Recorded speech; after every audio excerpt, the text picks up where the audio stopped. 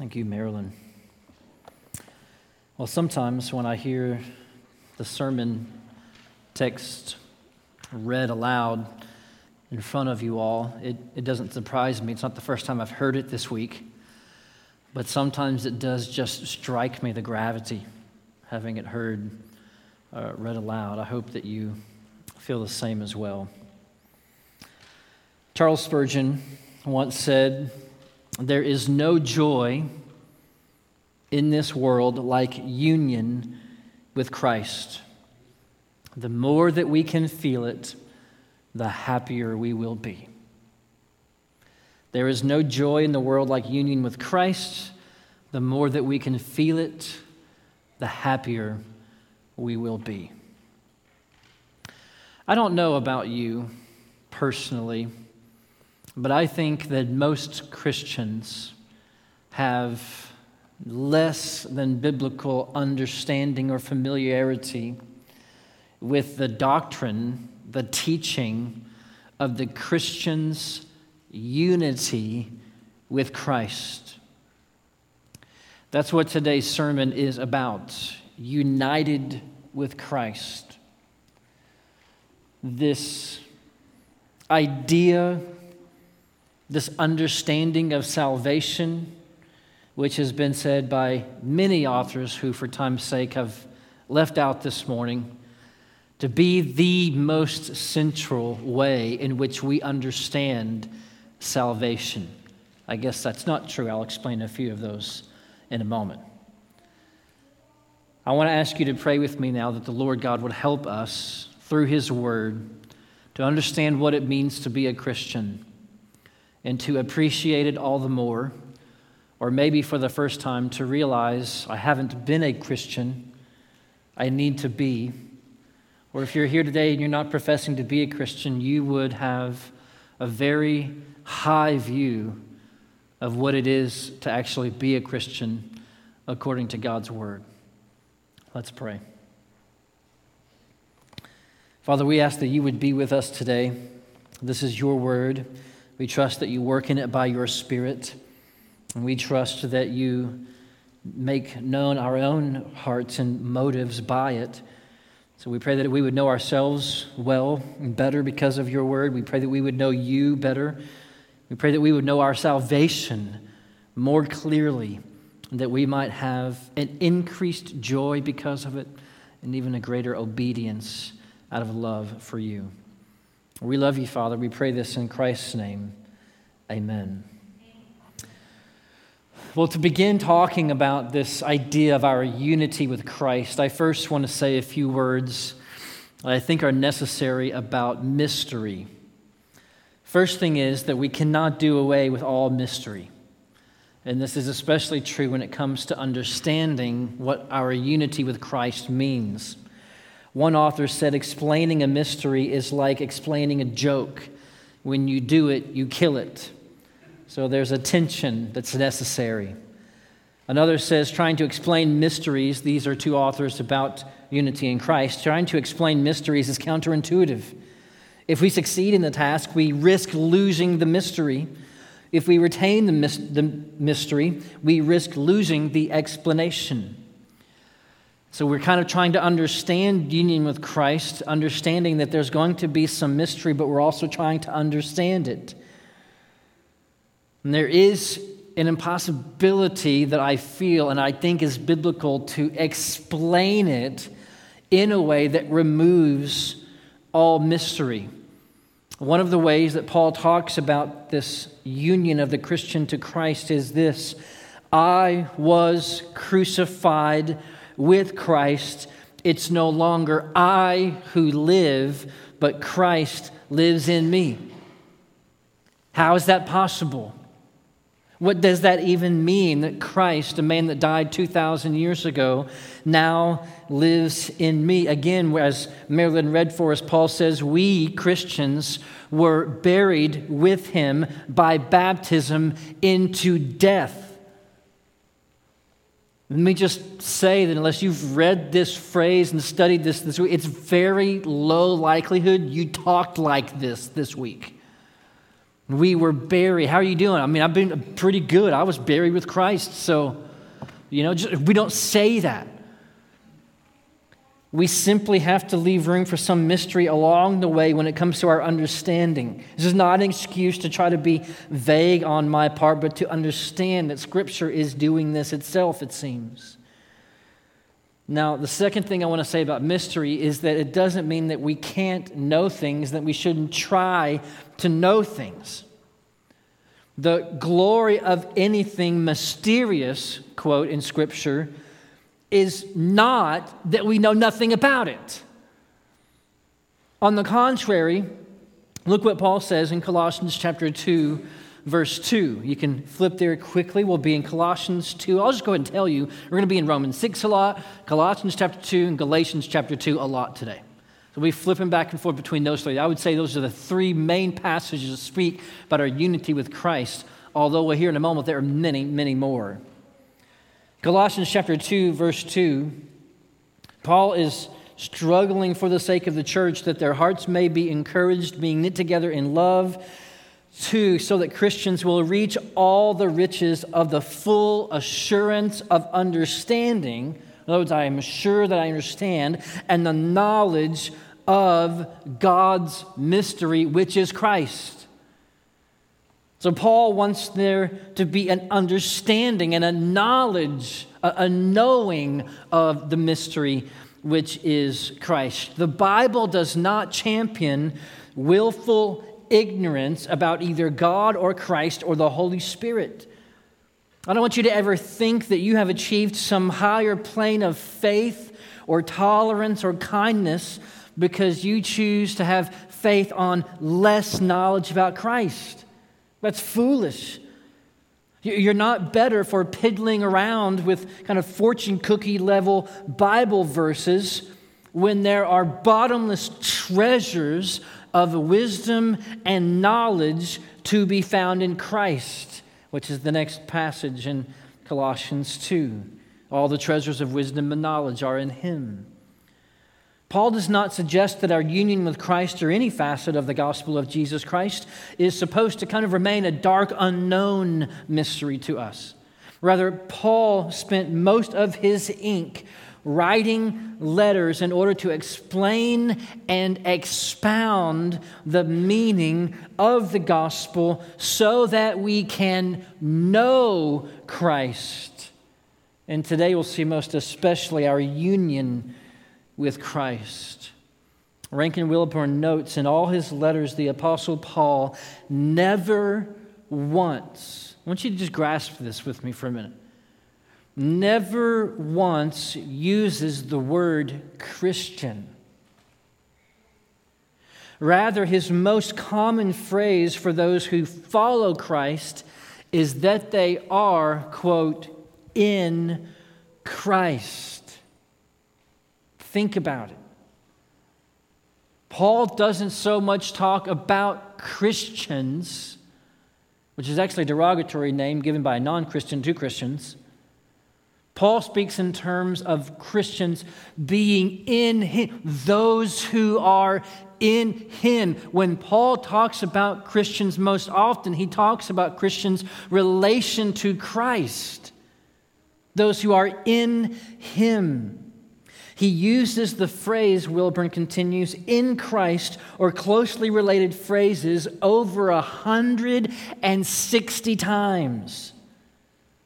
It's in the first half of Ephesians 1 alone, 11 times, where Paul is explaining what it means to be a Christian. In Christ. I wonder if you would ask yourself or ask any Christian what the phrase in Christ means, how many of us out of 10 could give an answer as to the nature of our union with Christ? And let me just say, you don't need to go home feeling guilty about that. It's probably the church's fault, right? I've been here for 10 years. If you're like, I know nothing, you can just look at me and say, what have you been preaching? What have we been talking about? 2 Corinthians chapter 13, verse 5 says, examine yourselves to see whether you are in the faith. Test yourselves.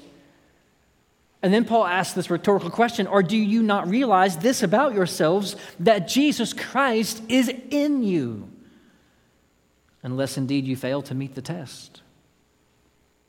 In the first half of nearly all Paul's letters, Paul is teaching Christians what it means to be a Christian. He's differentiating from true and false faith. He is expounding on the simple faith in Christ to understand the totality of what it means to be a Christian. Don't you realize Paul, in essence, is saying over and over that Jesus Christ is in you? In you. Now, to begin to understand the nature of our union with Christ and what it means, first we need to understand that none of us were ever really alone. We all begin, as it were, with a unity to Adam, the first man. In salvation, we do not go from being alone to united with Christ. Rather, being unified with Christ is the salvation answer to our being unified with Adam. From birth, we do not morally or by nature stand alone. None of us are solo, so to speak. Rather, as Paul says in Romans chapter 5, many died through one man's trespass. In 1 Corinthians 15, Paul says it like this, for as in Adam all die, so also in Christ shall all may be made alive. We live in kind of a you be you culture. I grew up with my grandmother telling me you can be whatever you want to be. And there are some truth in those ideals. You ought to be able to be yourself without being bullied or made fun of or harmed in a sense. You can be your own personality. You can aspire to do whatever job you'd like to do. No one wants to be president anymore, but when I grew up, that's what everyone said they wanted to be. We like to say that we are each our own, but in reality, Adam and Eve plunged us all into sin, and we have, as it were, a unity with them. We have that phrase like in Christ, we have in Adam. In Adam, Paul says, all die. As long as we're left to being the great-grandchildren of Adam, we have sin in our hearts and our veins, and death is the result for us all. Recall from last week, we were born into sin. Our hearts are deceitful. Our will is corrupted. Our nature is sinful. We do not just commit sins. Paul explains in Romans chapter 7, sin dwells in us. You see the difference? Our problem is not just we're alone in the world and we're autonomous and we're good and we're free in ourselves and we just happen to stumble and commit some sins. The problem is way deeper, that sin dwells in us. We don't just break the law, as we saw last week. David prayed, I was conceived in sin, born in it. Because of this, we get what we deserve. What God promised Adam and Eve would be the result of their sin, that if you eat of the tree of the knowledge of good and evil, you will surely die. This is why death exists in humanity. It's not just random. It's not just strange. It's not just because we haven't figured out how to apply the right essential oils yet. It's because of sin. If you eat of the tree of knowledge of good and evil, if you disobey God, you will experience good and evil and you will surely die. And so mankind was corrupted from Adam's death forward. Every person from Adam forward continues to die because we continue united with him in sin, by nature, by progeny, by heritage, and in every way. Our great problem is not that we are alone without Christ, but that we are attached to sin. That we are attached to Adam, corrupted by nature, under Adam's headship, destined for wrath, children of wrath, Paul says in Ephesians 2. And we deserve every ounce. Our only hope is that we would be cleansed, detached, separated from Adam, as it were, and attached instead to Christ.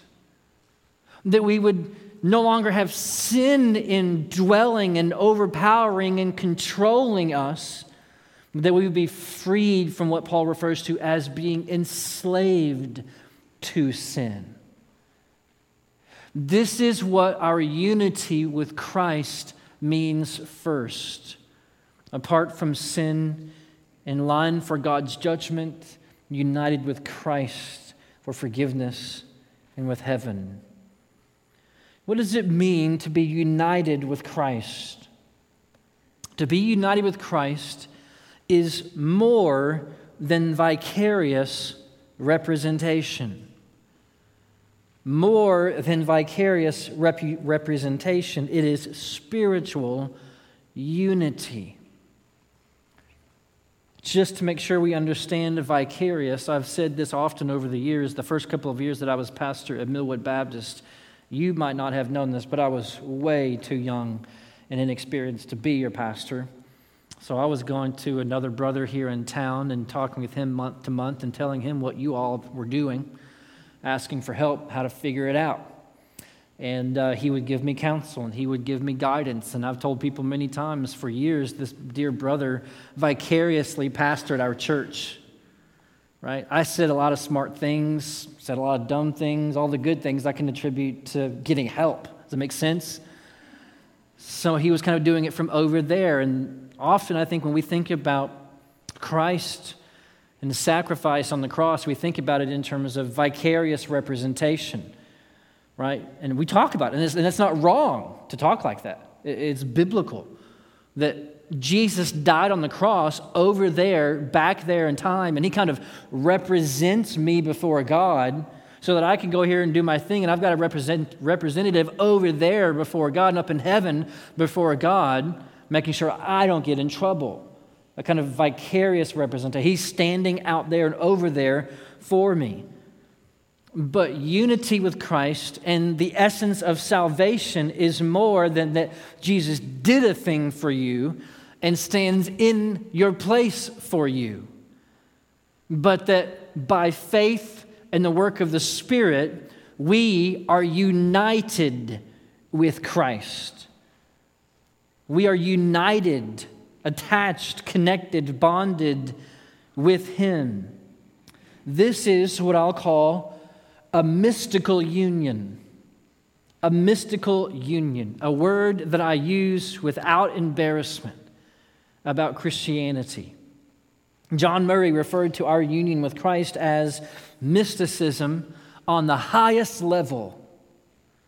John Calvin referred to our salvation as that mystical union.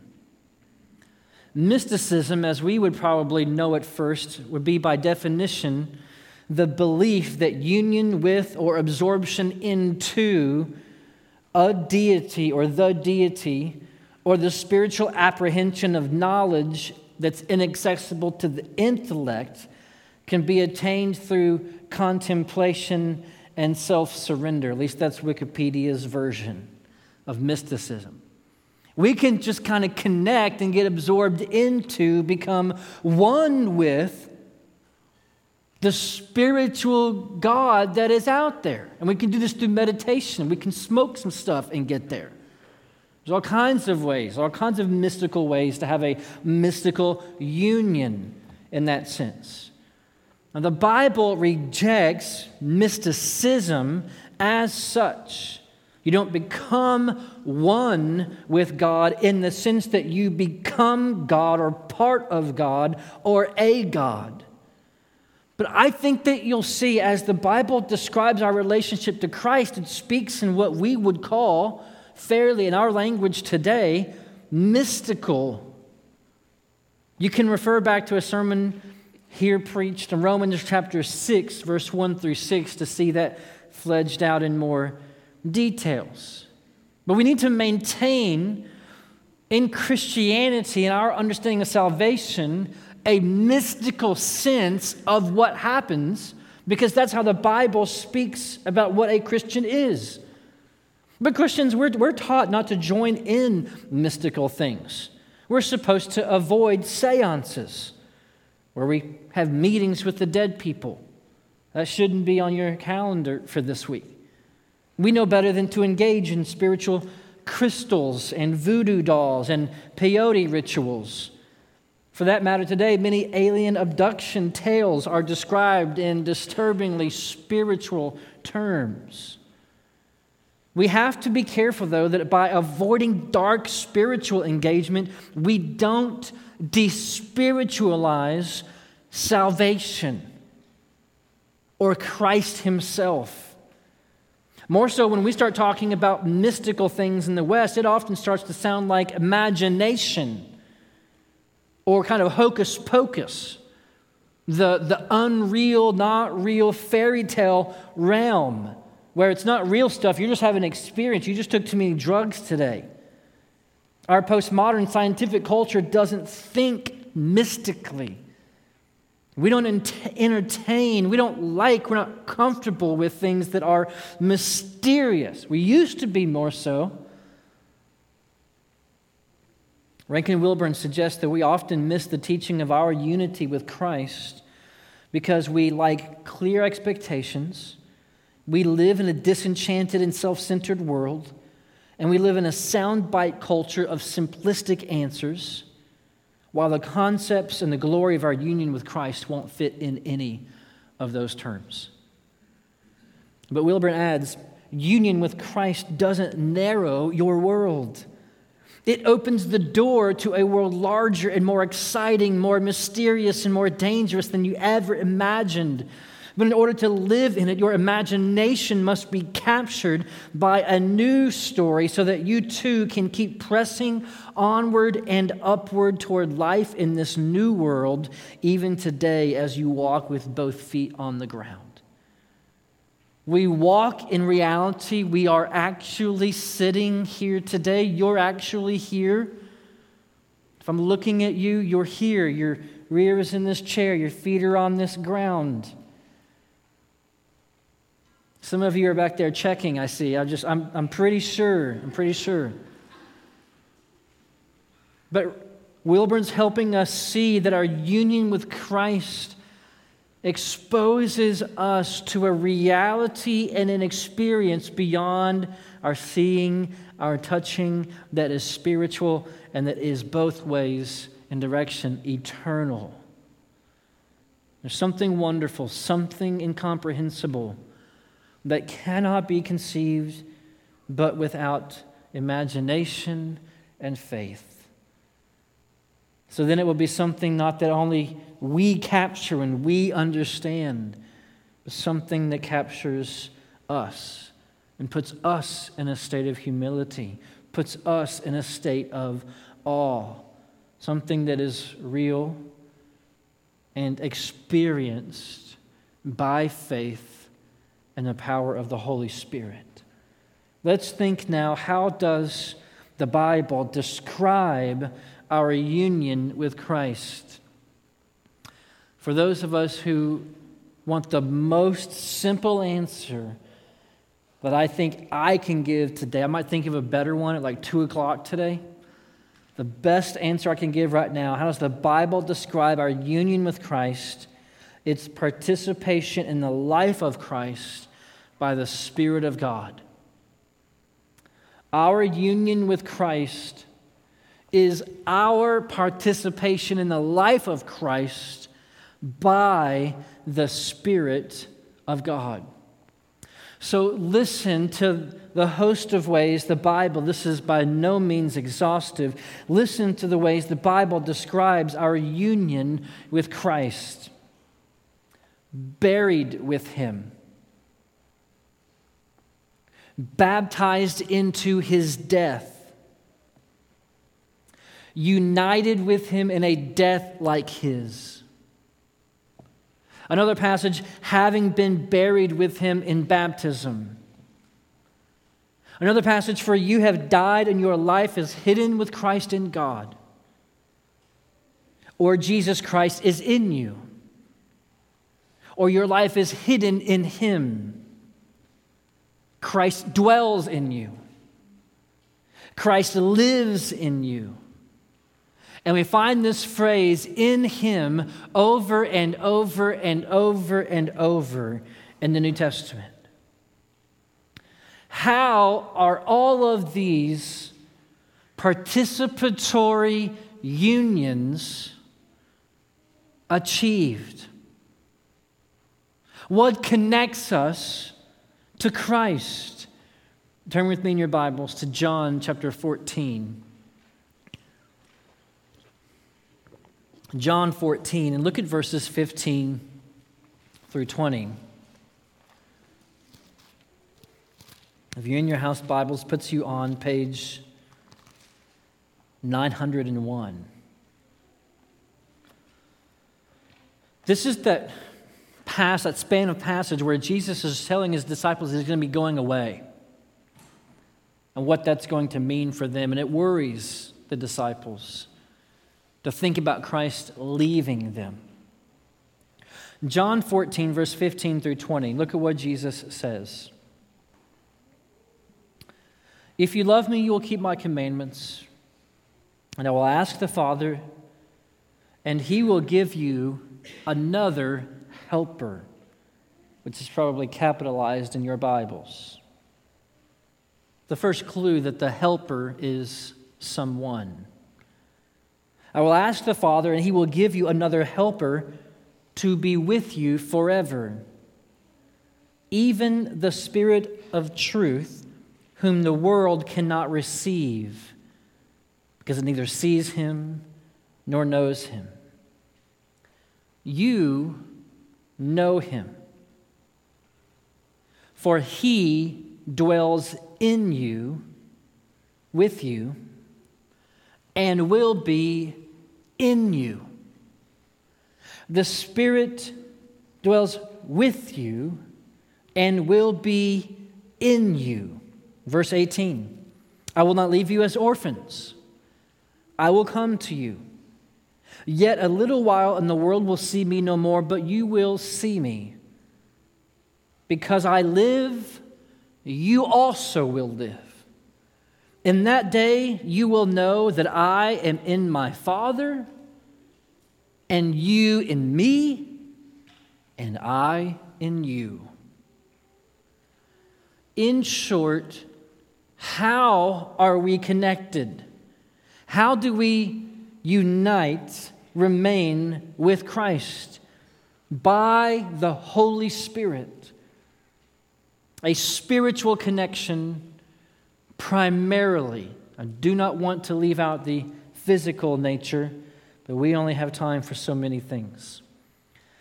The Spirit, Sinclair Ferguson says, is the equivalent, indeed the very mode, of having the incarnate, obedient, crucified, resurrected, and exalted Christ indwelling us so that we are united to him as he is to the Father. That's what Jesus was getting at in John chapter 14, verse 20. You will know that I am in my Father, and you in me, and I in you. Why would he reference his unity to his inness in his Father? To explain what kind of relationship we are going to have with him. I'm in my Father, you are in me, and I will be in you. So the nature is, I think the best word for this morning at least is participation. We're with him, participating in his life. And we understand the kind of union where two things are stuck together. Maybe you've accidentally superglued your fingers together before and you've pulled some skin off. Or you taped some paper together, and when you tried to pull that apart, it pulled one of the pieces of paper in two. We understand how things get stuck together. But there's a deeper, more intrinsic kind of unity when Jesus says, I'm in you and you'll be in me. It's a participation. And what I want us to see this morning, what I think Paul shows and the Bible shows, is that it's participation in his whole life. Participation in his whole life. Before children and before marriage, I went skydiving 2 times. For those who are wondering, there is a 0.00002% chance of dying when skydiving. Nonetheless, I've decided not to take that chance because I like being married. So I just stay on all the planes that I board now. Both times I went skydiving, I did what's called a tandem jump, meaning I did not jump out of the plane alone.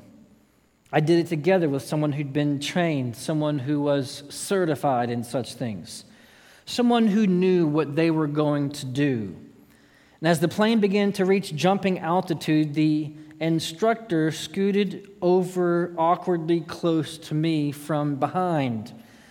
I was in the front, he was behind me. Before we opened the door in the plane, he connected us together with 4 harnesses, 2 at the shoulders and 2 at the hips. Then he tightened the harnesses so that what was already awkward was now strange. What kind of harness connected me to the professional skydiver? I don't know. That is the last thing that I was thinking about on those 2 days. I probably should have thought more about that as I look back. It could have been Velcro. I don't know. Carbon fiber, steel, 100-pound test, fishing line. I don't know. I just know he said we're connected. And I know that everything that happened to him happened to me. I'm alive today because I was participating in everything he did. The Spirit of God is what connects us to Christ. It's not just imaginary. It's not just theoretical. It's not just representation connection to Christ. When I jumped out of that plane, we did not do it separately. He jumped out and then I jumped out and I got down. We said, hey, yeah, we both jumped out of the plane together. No, we were connected. 1 parachute for 2 people. I was connected to him. He did all the saving. He alone had the saving device. So the Spirit of God connects us to Christ about every spiritual and physical matter. Our union with Christ includes our physical unity to him through his incarnation as a man. But consider what Paul says. Based on our unity with Christ by the Spirit, I have been crucified with Christ. We were buried with him. Our old self was crucified in him.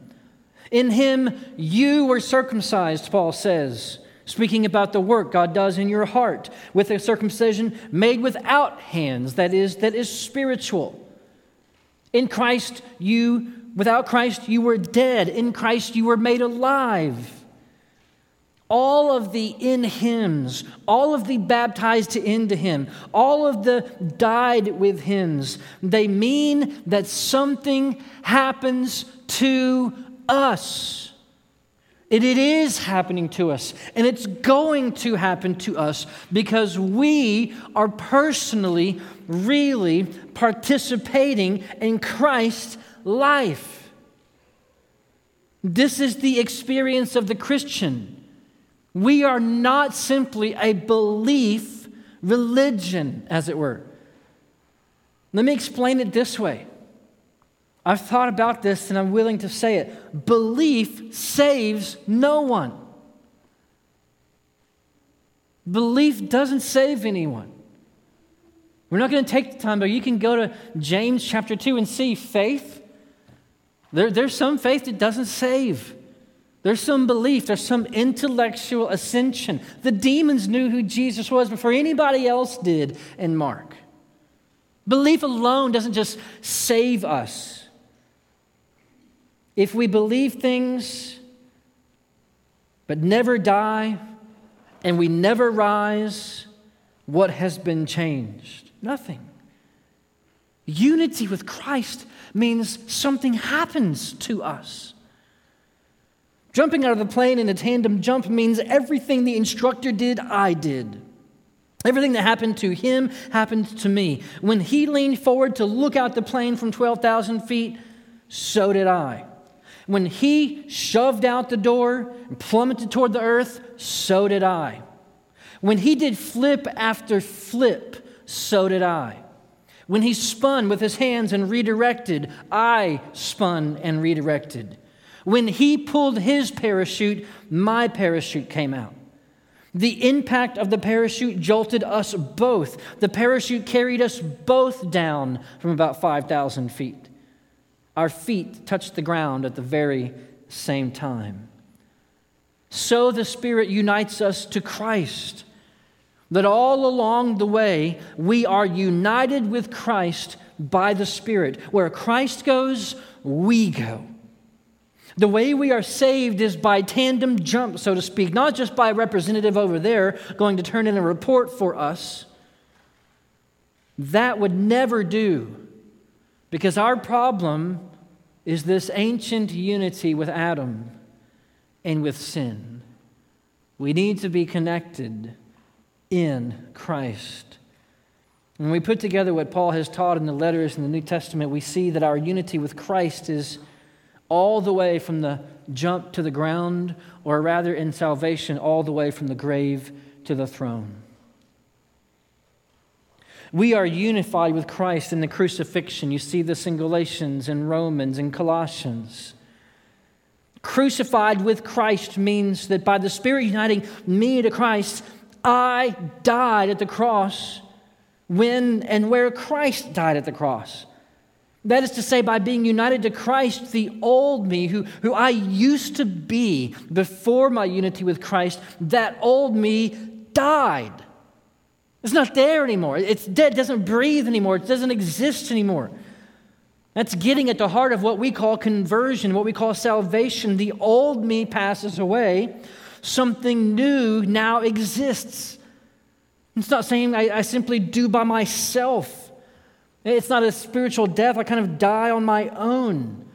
It's a death to me, a passing on of the old me, which happens by union with Christ through the Holy Spirit. I went away. Something else rose up. We too were buried with Christ.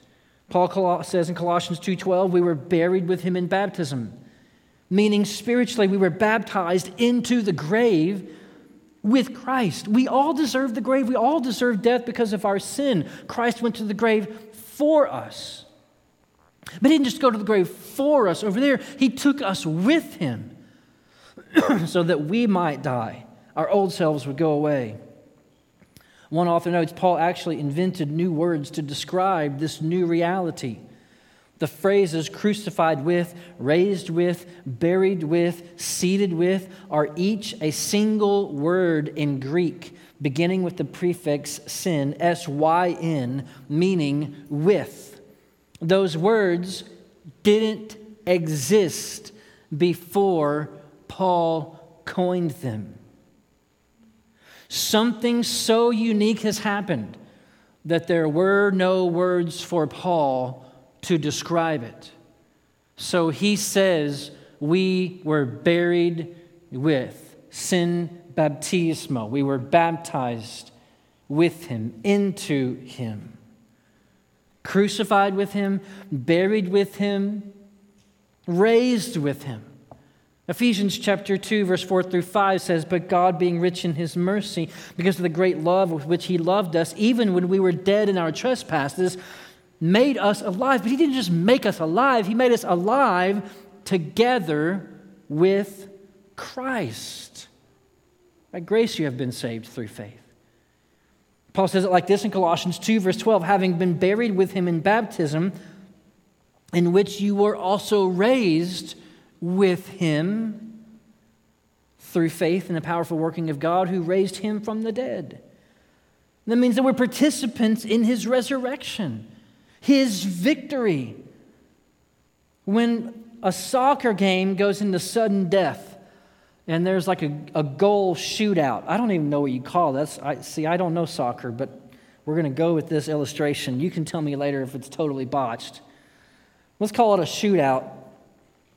You've got one person representing the entire team, kicking goals at the goalie, trying to score last goals. If your guy kicks the ball into the goal, no one walks off the field to your teammate going, "You won. You won. You scored the goal. You won." That's not how unity works. That's not how team works. What do we say?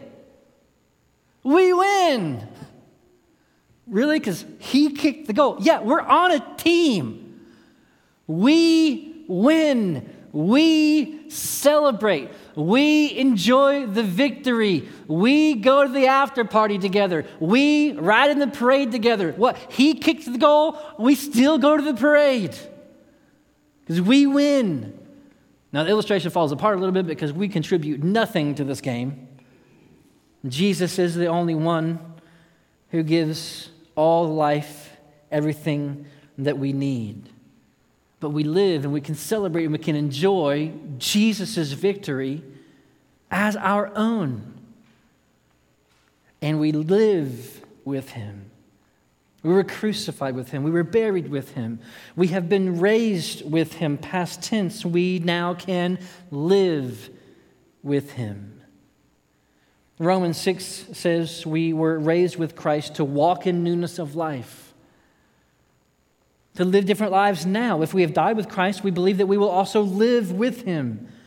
The death that he died to sin, but the life he lives to God. Paul says it this way in Galatians chapter 2, because I'm united with Christ's death, because I'm buried with him and now raised with him. Paul says this, listen, this is incredible. It's no longer I who live. It's not me, it's living. It's not me. I died in the grave, but now it's Christ who lives in me. Any spiritual life that I have in me, any eternal life that comes to my body is Christ's life in me. And I'm participating in his life. Our lives then, Paul teaches as Christians, we're in this juxtaposition of already and not yet, where we have been raised spiritually, but we can still walk in sin. And so Paul is urging in Colossians and in Galatians and in Romans that our lives are supposed to look like we are united with a life like his. The reality of our life should come out in our living. Consider how Paul references our unity with Christ's resurrection as the basis for how we live our lives. Look in Colossians chapter 3, verse 1 through 5. Colossians 3, 1 through 5. Just look there with me. Paul has been teaching in multiple places in Colossians 1 and 2 about the unity of the Christian, death with Christ, raised with Christ. And now in chapter 3, he's going to start teaching very pointedly about how to live as a Christian. Look what he says, Colossians 3, verse 1. If then you have been raised with Christ, if that's true, you yourself were raised from the dead with Christ. Seek the things that are above, where Christ is, seated at the right hand of God. Set your mind on things that are above, not things that are on earth. For, look what he says. Paul is teaching the application of our union with Christ. For you have died, and your life is hidden with Christ in God. When Christ, who is your life, appears, then you also will appear with him in glory. Put to death, therefore, verse 5. If you've been raised, if you have died, if your life is hidden with Christ, put to death, therefore, what is earthly in you. Sexual immorality, impurity, passion, evil desire, and covetousness, which is idolatry. And Paul goes on. The call to live a righteous life is not merely about, you know what, Jesus paid the price for you, you owe him. God paid the debt for you, you're in debt to Him. It's actually not how it works. In one sense, we're indebted to God for every breath, for existence that we have. But in a salvation sense, we are united with Christ. Jesus has paid the debt for our sin. We were crucified, buried, raised with Him. So the call in Colossians to live a life that is like Christ comes from the fact that we have died and been raised with Him. You don't need these things. You don't need sexuality or passion or evil desire. You don't need other people's stuff in order to live, in order to feel alive, in order to be alive. Ultimately, this is what sin is. Believing there's more life in that tree over there than in the one God has given us. There's a better life in the fruit of the tree of the knowledge of good and evil. There's a better life in sin than there is in God and His commands. So if you've died with Christ and you've been raised with Him, put off your old self. Put that off. Consider it dead. And walk in Christ's life. Willingly, actively, enjoyably participate in Christ's righteousness in the way you live. Paul says, for the death he died to sin once for all. But the life that he lives to God. So you also must consider yourselves dead to sin and alive to God in Christ Jesus. Crucified, buried with Him, raised with Him, live with Him, seated with Him. Ephesians chapter 2, verse 4 through 6 includes this little phrase that I just think we often skip over, but is a high end and importance in the gospel. Ephesians 2, 4 through 6. But God, being rich in mercy, because of the great love with which He loved us, even when we were dead in our trespasses, made us alive together with Christ. That's the wonderful gospel. By grace you have been saved. And then there's verse 6. And raised us up with Him, as we just said, resurrected with Christ, and seated us with Him in the heavenly places in Christ Jesus. Seated us with Him. As it were, our feet are on two grounds. Our rears are seated in two places. That Jesus is seated means that the purpose for which He came is done. The sin is atoned for once and all. Now He is seated at the right hand of God. Now, friends, we need not feel anxious about the permanence of our life in Christ. He has been seated. The priest has gone in to make atonement. And he need not come out for making atonement again next year. And the year after, and the year after, with more lambs and more bulls and more pigeons and more rituals. No, the priest goes in and he takes a seat because it's done. And we have been seated with Him where we reign and rule. Conclusion, our lives are hidden in Christ, this phrase that Paul uses in Colossians 3. I want you to be encouraged about the security and the confidence that we have by our unity with Christ. Dear Christians, it is very easy to fall into temptation, to fall into sin, to fall in disbelief about the security of those who are in Christ. This past week, I took my family to go tube down the Como River. And in doing so, I had grand visions, dreams, hopes, aspirations of a gentle, peaceful float down a very calm, peaceful river. It took about 5 minutes for all of those hopes and dreams to be dashed into very small pieces and float to the bottom of the river. All of us got our own tube. Some genius decided to take the family dog and let him have his own tube, which I leashed to my tube. He jumped out of his tube about as soon as he got into it, began to swim around, which was fun because we had bought a little life jacket for our dog. I'm that person now. He began to swim. He's leashed to my tube, so he's pulling my tube around. I can't reach the kids. My sweet wife is trying her best to hold every family tube together to her tube. About 5 minutes in, just a few hundred yards down, there's a chute, which we have been discussing for days as a family, where the water picks up a little bit of speed, and there's what some would call a rapid at the bottom. We got separated. I'm about 100 yards back with our dog, trying to figure things out. My wife and her kids go through the chute together. As I'm coming out the chute a few minutes later, I catch up just enough time to see my wife and family at the end of the, quote, rapids. My son has fallen out of his. He is flailing around in the water.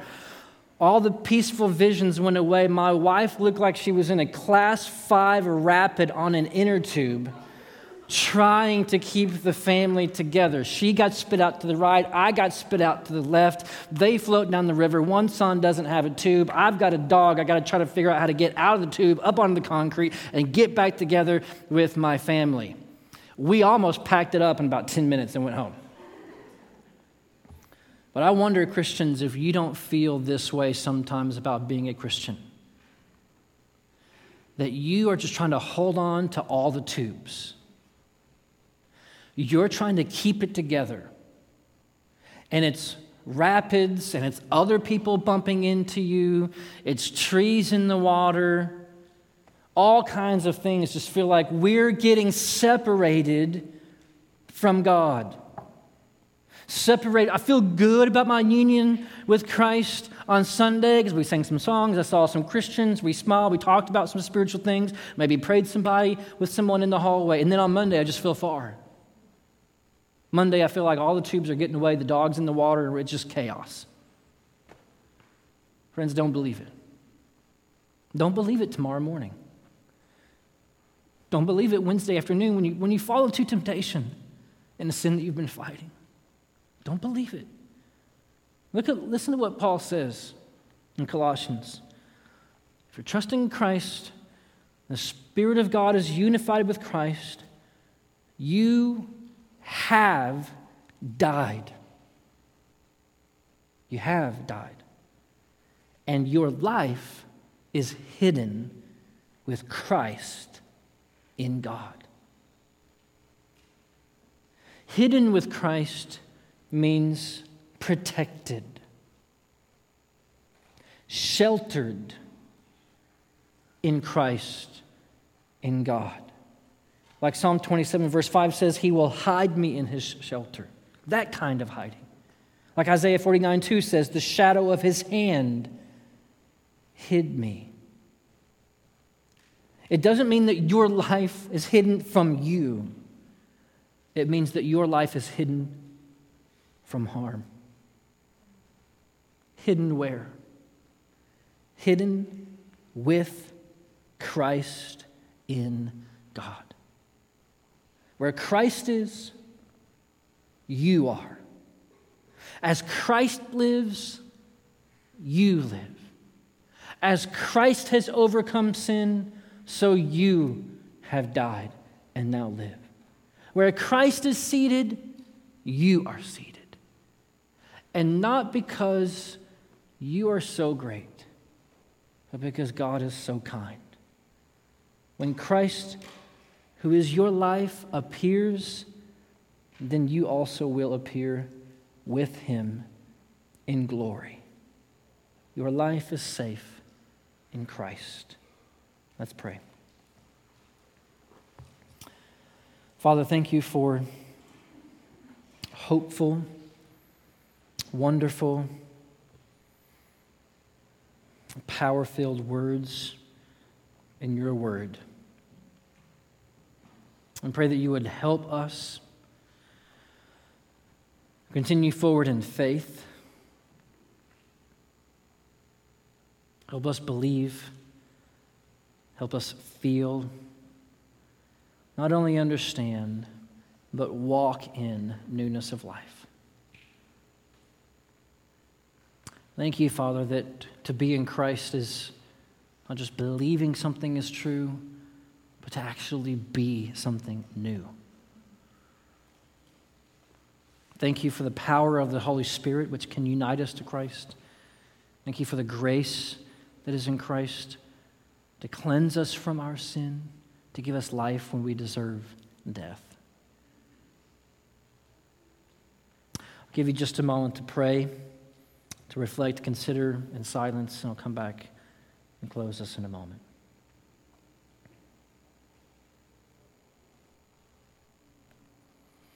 Amen.